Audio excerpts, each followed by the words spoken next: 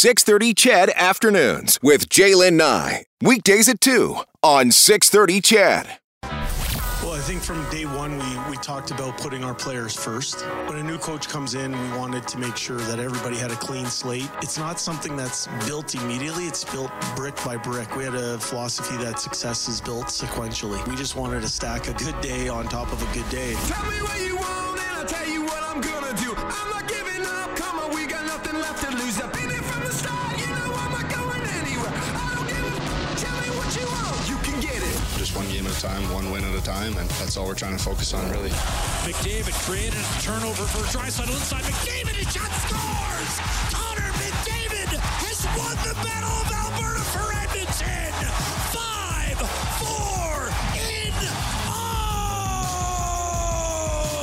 overtime! You can get it. Tell me what you want and I'll tell you what I'm gonna do. I'm not giving up. Come on, we got nothing left to lose. I've been here from the start. You know I'm not going anywhere. Tell me what you want. You can get it. With Kane, centers Kane for the hat trick. He scores! Evander Kane! A natural hat trick! Yeah, you can get it. Tell me what you want and I'll tell you what I'm gonna do. I'm not giving up. Come on, we got nothing left to lose. I've been here from the start. You know I'm not going anywhere. Tell me what you want. You can get it.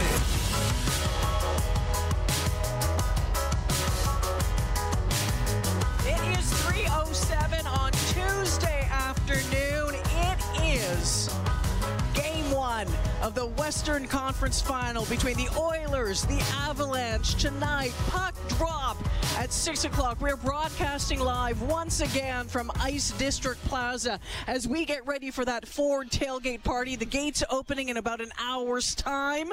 If you're going inside of Rogers Place, doors there open at 5 o'clock for the watch party. $5 to get in. Ticketmaster.ca or alloilers.com for tickets. Keep that in mind. It's going to be awesome. This series is going to be spectacular. You know, I keep listening to all the talk shows, all the sports shows, seeing it. Everyone's trying to figure out what exactly this is going to look like. Featuring two of the best players in the NHL, of course, Connor McDavid, Nathan MacKinnon. You can't forget about Leon Draisaitl in there as well. Now, this is the first time that these teams will meet in the playoffs since, get this, 1998. How old were you then, my friends? The Oilers upset Colorado in the first round. The Avalanche had a 3-1 lead in that series, but lost the last three games, including Game 7 at home. We are pumped up down here today, and we'll be with you for just a short time, this show, before I turn things over to the Face-Off show at 4 o'clock this afternoon. Thrilled to welcome once again to the show Stuart Ballantine, who is the President and Chief Operating Officer for Rogers Place and Ice District. Stu, welcome back to the show. Well, welcome to Ice District Plaza. You know, it's great to be outside. It's great to have good weather, and really happy to be here. Oh, absolutely fantastic. You know what, when you we caught up upstairs in Fort Hall just before the show, and curious to know, you know, your thoughts on how things are going as far as the plaza, the watch parties, you name it. When you take a look at what has happened over the last number of weeks in this amazing location that we have now, what goes through your mind? You know what, you start with renderings, you start with drawings, and you go through and you wonder in your mind's eye what it's going to look like. And ultimately, this is Daryl Cates' vision. And to see it unfold physically as we built the plaza from the start of the parkade all the way up to when we actually opened the plaza in September of 19, to buildings being finished, and now with people coming through the doors, enjoying themselves, cheering on Oilers goals, it really makes you feel that you've achieved everything that Mr. Cates really dreamt about at the time. You said that Mr. Cates was here not too long ago, a few days back, and you were kind of looking at things with him. Tell us about that. It was kind of an interesting moment. You know, he lives in California, and he's here for the playoffs. It's a big time for him, but for him to physically come onto the plaza when everybody's in here enjoying themselves was really, really neat to see, because the smile on his face, everything that you know, you could see it's it's an accomplishment of a dream. Yeah. It really is, and we want this to be the center of entertainment for downtown Edmonton, and right now it absolutely is. Stu, we're still here. We're still here. What are you thinking of? How's it feeling from an organizational standpoint? I mean, I mean, you guys have a job to do in running this area, but if the Oilers aren't where they are, things change pretty dramatically. Yeah, if we weren't in playoffs, we'd be doing different things. We'd still be hosting concerts and stuff, but we're not going to see 6,000 people here every night. And, between the watch parties and opening up outside for watch parties because people wanted to come, they're really starting to embrace the plaza, and we wanted to make sure we could do that. It's each round ramps up. There's more people coming. There's more things going on. We're obviously a lot more involvement with the league, and of course the hype just goes. Every round gets bigger, and we're now down to the final four. The number of people at the last watch party, what does that say to you again about the fans in this city? Well, it just confirms what we already know, right? if people don't think we have one of the best fan bases in the entire NHL, come on down, right? And take a look. We're full in the plaza, we're full in the arena, and big party afterwards when we won, and the team's not even in town. It's amazing, right? So it just gets ramped up that much more, and we're looking forward to Saturday as well. Did the fencing actually keep anyone off of the Wayne Gretzky statue last go around? I kept people off the statue. We did fence it around. Nobody got up on Wayne. Yeah. And you know what? Hey, listen, this man's an icon in this city.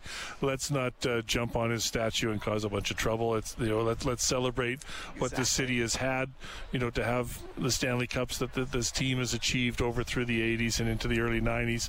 We're on a great run now, and we're building a new history, but we need to honor the past as well. Yeah, let's keep it classy, right? Let's keep it classy. Edmonton. All right, curious to know about this.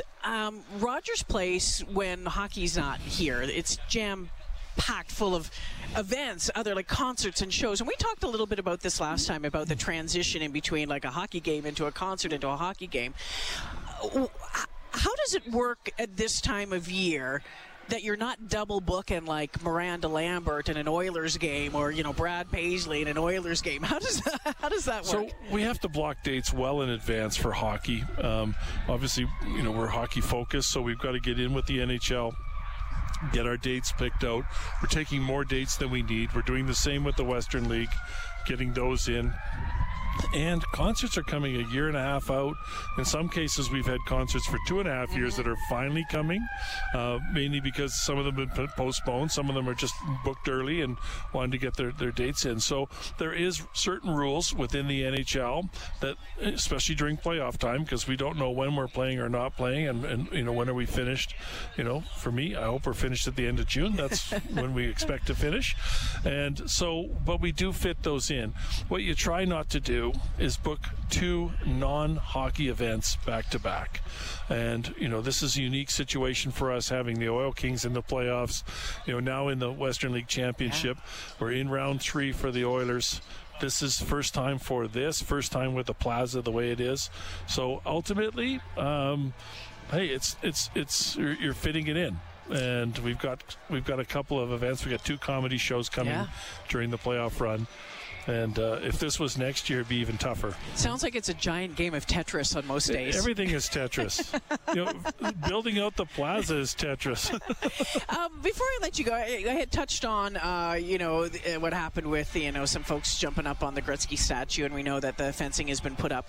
And I know you don't maybe not necessarily want to get into it too much, but I'm curious to know about, the security protocol around here and how you work with the Edmonton Police and your other partners when it comes to security to make sure that this beautiful place stays the way it is right now. Right. So internally, we have an event command that everything runs through.